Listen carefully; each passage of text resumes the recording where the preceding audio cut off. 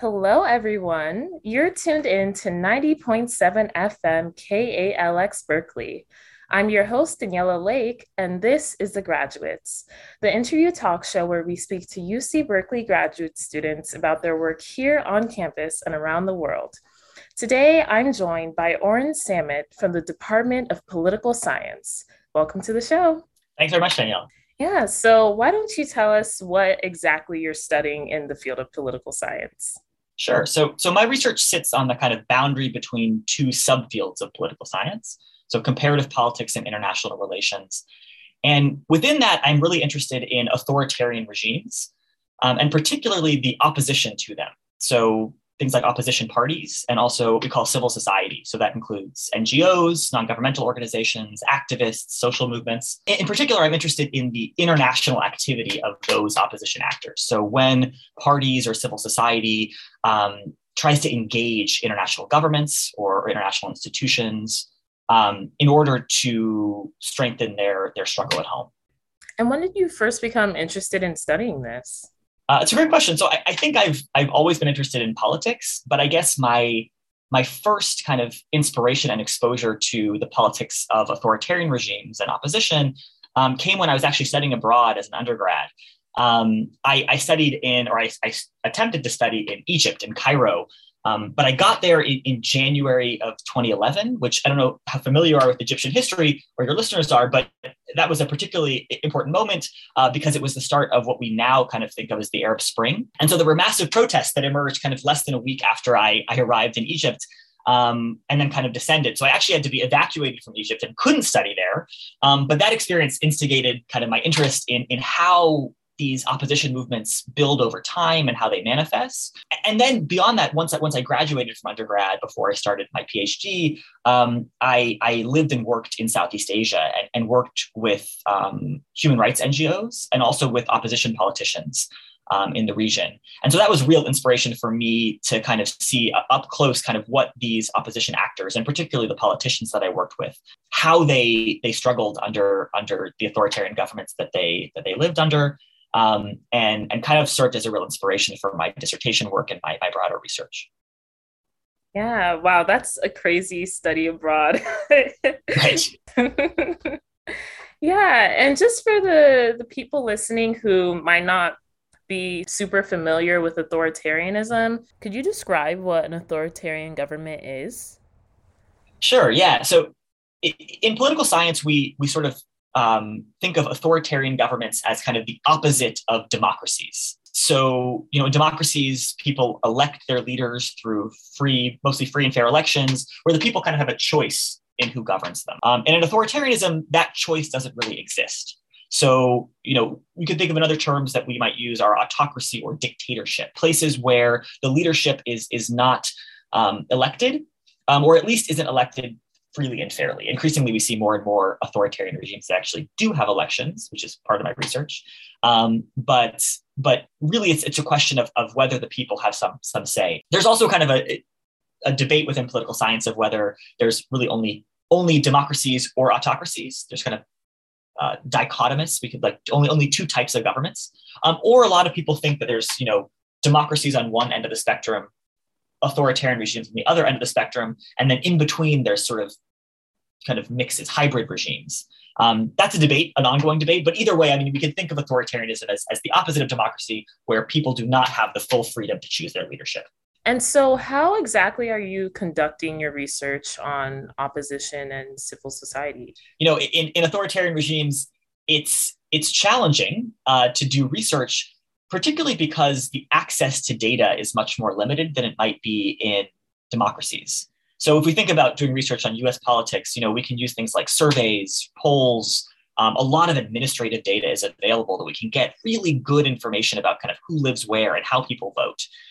That often isn't available in authoritarian regimes, particularly in places that I study, which are often less economically developed. And that means I kind of have to triangulate. So a few different sources of data. One is there's kind of cross-national data on different characteristics of regimes.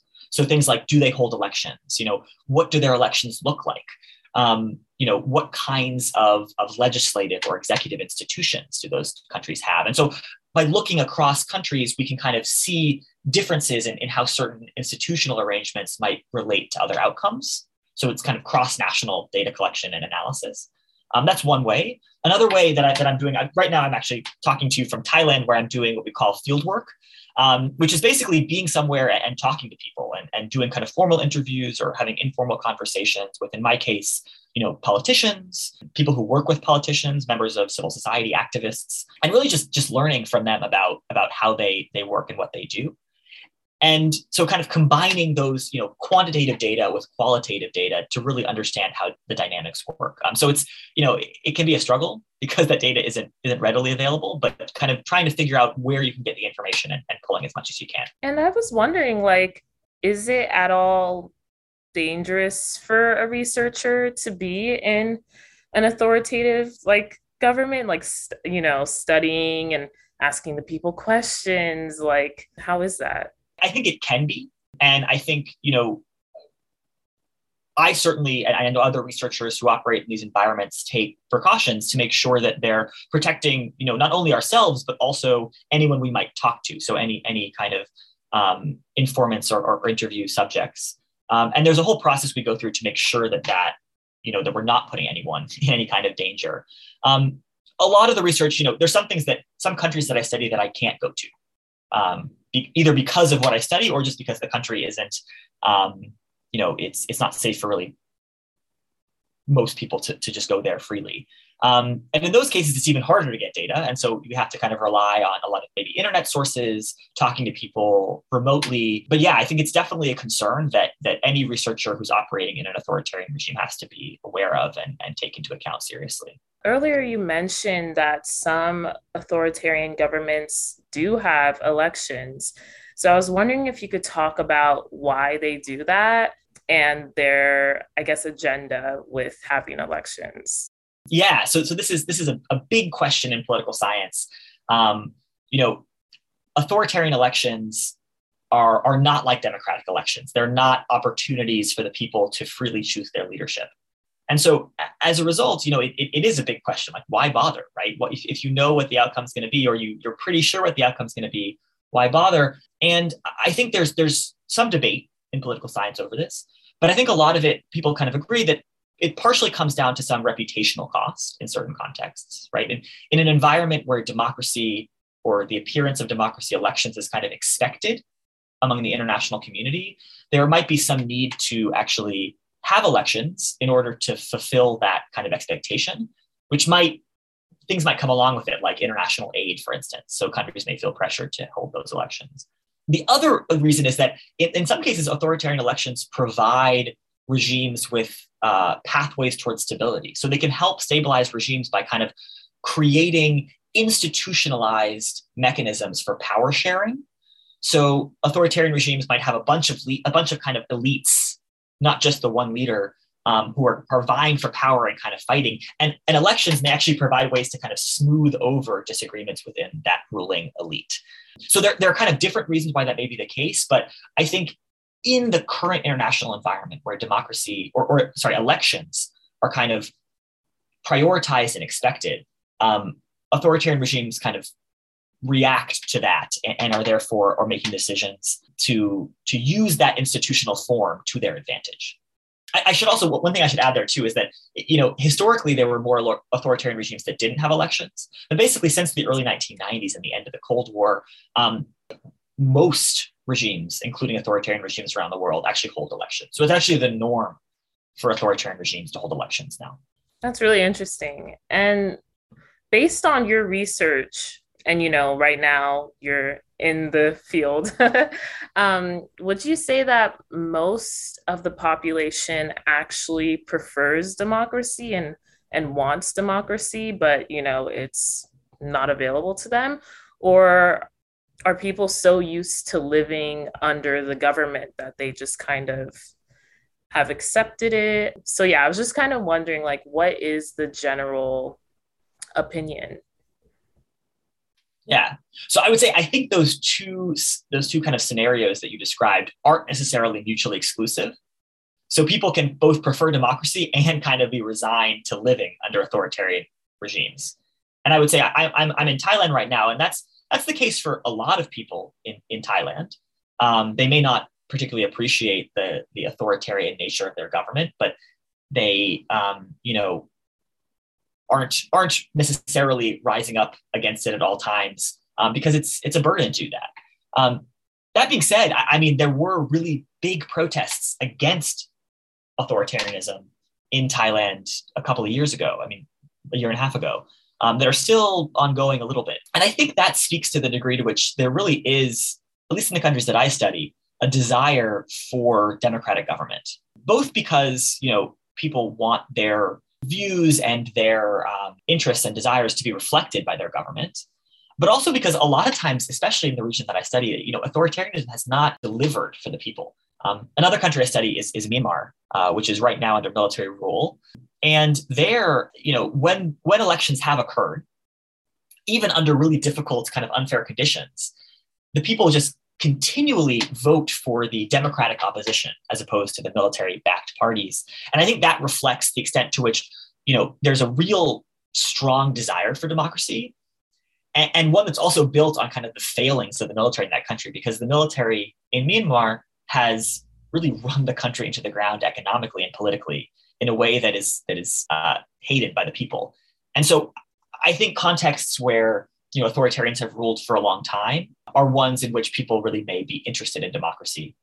But I will say, that being said, I mean, there's plenty of places and plenty of people that I think do have a kind of affinity for authoritarianism in some contexts. Yeah, I was wondering if you could tell us more about opposition parties and are these parties typically like big groups of people, and how exactly do they operate? Yeah, so there's a lot of diversity among opposition parties across the world. The ones that I study in particular, I mean, I focus broadly cross-nationally, but my regional area of expertise is Southeast Asia. And in the authoritarian regimes in Southeast Asia, there are a lot of kind of pretty large and well-organized parties. And those parties, do have a lot of support among big swaths of the population. So in those contexts, Myanmar was an example.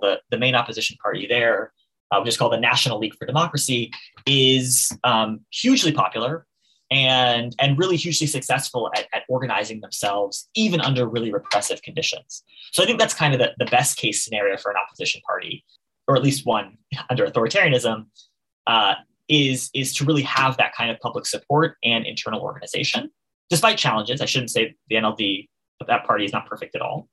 But oftentimes, when you're struggling against authoritarianism, one of the strategies that regimes and autocrats can use is to try and divide the opposition. So there are other contexts where you might see a lot of kind of small parties that maybe are very organized around a particular leader, and that don't actually sort of have a lot of popular support. So there is a lot of variety, but I think it really depends on a lot of contextual factors. Would you say that that's the biggest struggle opposition parties face? The current government trying to kind of shake things up, or are there other struggles that are more challenging? Yeah, I would say in general, when you have opposition parties and authoritarian regimes, I think the biggest struggle tends to be the degree to which the playing field is just totally not even. And that's a function of the regime trying to make the lives of opposition parties and politicians difficult. And so that can happen by, playing this divide and conquer strategy that I was just talking about. It can be by creating really severe administrative burdens. So basically, not letting parties raise money, or, closing down their events for arbitrary reasons. It can go as far as arresting, imprisoning, killing opposition politicians. And in some of the cases that I study, it can actually involve the complete kind of banning of opposition parties entirely, of particular parties or in general.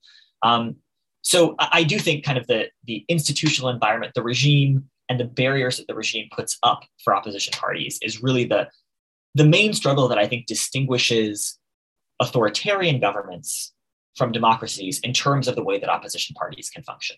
And how do opposition parties usually overcome that? Really good question that gets to the center of my research, the big question of opposition strategies. There's a number of different ways. And, some of them are focused on the domestic level, which I think has received a lot of academic attention in this kind of area of research. Those include things like forming coalitions.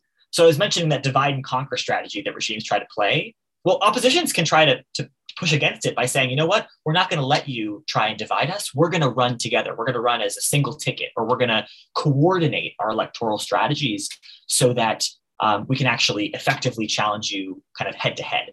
And that can be quite effective.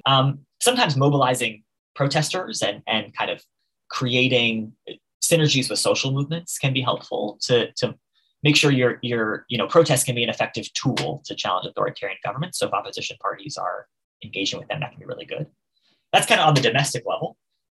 My research focuses also bringing into the discussion the kind of international activities that opposition parties can engage in. And one of the big ones is to try and get pressure, international pressure on the incumbent regime. So if it's really hard to win at home, for instance, right, like, that coalition strategy or protests just aren't really working, you might go to a foreign government or the UN and say, you know what, our government is behaving really badly, and we think that you should actually punish them for that, and punish them and say, provide incentives and reasons why the government should actually open up space for democracy. So in some cases, you see oppositions calling for sanctions on the regimes that they challenge, or you see them calling for diplomats to be vocal and to actually criticize the government. And so that's actually a strategy that opposition parties can use that goes kind of outside and doesn't go directly, doesn't necessarily function within the country, but is kind of a roundabout way of getting back to the government and hoping that produces some sort of institutional environmental change. What opposition party has been the most successful that you've learned about? In the region that I study, which is Southeast Asia, I would say the kind of best example I can point to is the National League for Democracy in Myanmar. So the one that I was talking about before, the NLD. And this party has been particularly successful at internationalizing their struggle. So making the struggle for democracy in Myanmar into kind of an international cause.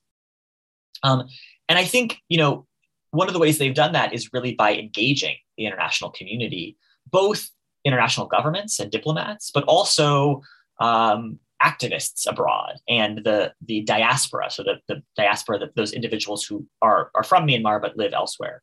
And so the NLD was sort of working under a really repressive military government for decades, from the 1990s through to the mid-2010s.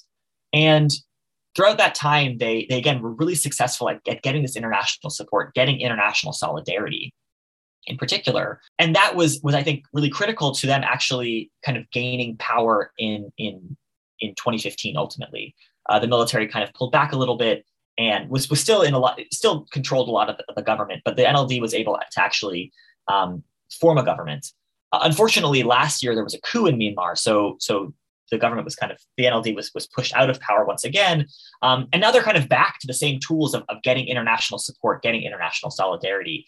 So that I would say is one case where they've been quite successful at getting international support. It hasn't necessarily translated into clear successes. Obviously, they're out of power once again, but that I think speaks to the extent to which the regime itself is really a challenge in Myanmar. So it's not necessarily because they've done a bad job, but more because they've been up against such a kind of formidable authoritarian foe. Yeah, and I was wondering too, with the rise of social media and the use of the internet, in what ways have opposition parties taken advantage of, reaching out to other people with social media? How have you seen that play out?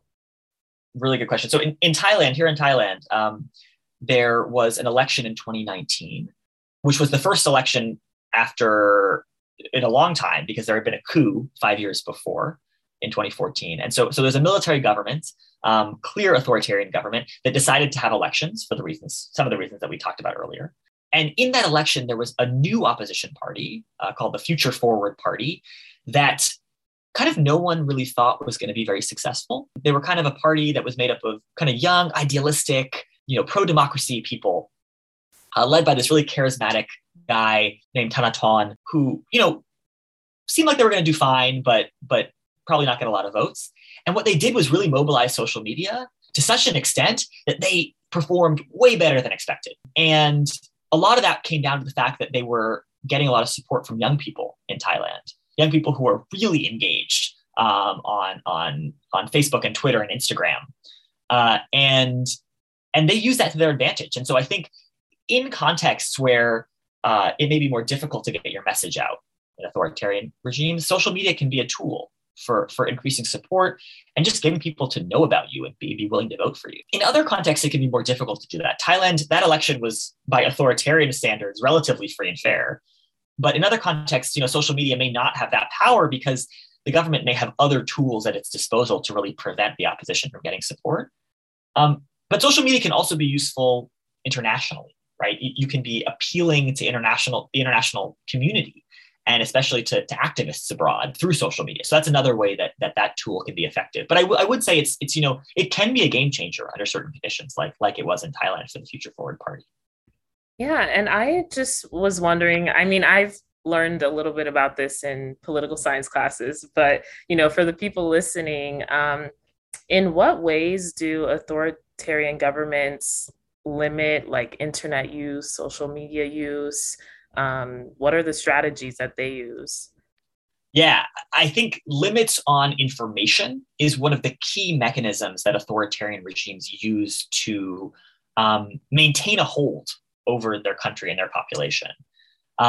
So it goes from kind of the most extreme, I would say, is China, right? Where a lot of the social media and internet tools and sites that we come to know in the US aren't available at all. And that's because of something called the Great Firewall. So China can kind of prevent any internet traffic from Facebook and Twitter and all these sites. And so they have their own kind of contained internet, which can be very effective if you want to be able to control the flow of information to your people and limit what they're able to hear, which enables, propaganda to sort of flow more efficiently and effectively.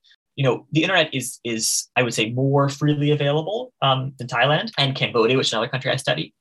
But in both countries, they're kind of making moves toward doing something called a single gateway, which basically allows only one entry point for all internet traffic into the country. That makes it easier to block certain websites or prevent certain information from getting through. And then you see kind of shifts over time. So in Myanmar, after the coup last year, there was a real crackdown on the internet. And so it's much more difficult to get internet access. A lot of sites are blocked, and even access to data, to mobile data, which is where how a lot of people in Myanmar get their internet. It's become very expensive and just really difficult to access. So all kinds of ways, I think, to kind of constrict access, but that is really a key tool that authoritarian regimes attempt to use. Mm-hmm. And I was just wondering too, what has been your biggest takeaway from your research? And, with you living in America have you lived in America for most of your life? Yes. Yeah. Except for I lived in Thailand for 4 years before starting grad school. Besides that, it's mostly in America. Mm-hmm. So with you like living in a democracy and then studying these countries, and also, just observing democratic backsliding in other countries as well. I was just wondering, what's been your biggest takeaway? Have there been, any major trends that you're noticing that's really concerning? What are your reflections? So biggest takeaway, I would say, one thing is just having worked with a lot of politicians, particularly opposition politicians, having worked with a lot of civil society and activists previously, and now studying them and doing research on their work, one big takeaway is just how kind of inspiring what they do is, how difficult being in the opposition is in an authoritarian regime. And, you're right. I mean, having lived in the US, I sort of take for granted a lot of times, and I think a lot of us do, what it means. It means going to vote. It means being active in your community. It means, working on causes you care about. But all of those things are much harder to do in an authoritarian regime. And so the people who do it and who don't get resigned, like we were talking about earlier, who don't just say, fine, I'll live with it, but actually try to change the system, are particularly inspiring just because it's so hard and because so often it's easy to lose hope. Um, and so I think that's, for me, is a really big takeaway, is just recognizing how difficult the struggle is and how impressive it is that people continue to engage in it.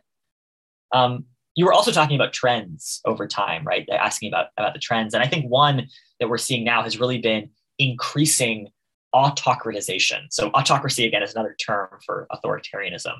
And we talk about autocratization as being the opposite of democratization. So, democratization is moving towards democracy and having more free and fair elections. But increasingly around the world, we're seeing the opposite trend. We're seeing backsliding away from democracy and countries becoming more authoritarian. And that's pretty concerning, especially if you're someone who cares about people being able to kind of freely choose their leadership. So that's I would say, one of the big trends that's happened recently. Yeah. And with you having spent several years in Thailand, do you think you'll be, living there for more extended periods of time, or are you planning on mainly doing your research from the US? Like, what are your plans for the future?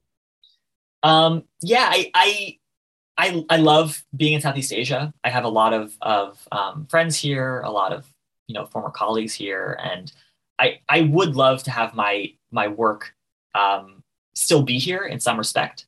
I don't think that necessarily means living here permanently in the future. It might, but I think when you do this kind of research, it's really important to spend a lot of time in the places that you're studying. And so for me, that's been very important. And I think it will continue to be important in order to really understand how the region is changing, how these phenomena that I'm interested in actually manifest in real life. And so it's always going to be important to spend time here. What that looks like in terms of percentage of my time is kind of up in the air, and we'll see.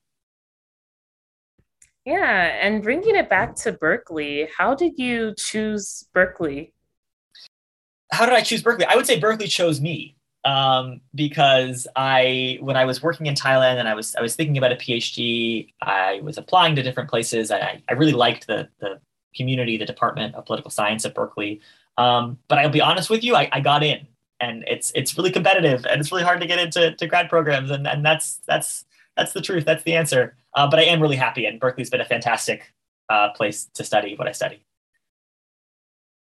Yeah, and a couple of the other PhD students that I've interviewed for the show have mentioned that, they would love to be a professor one day in their field. Is that do you hope for that too?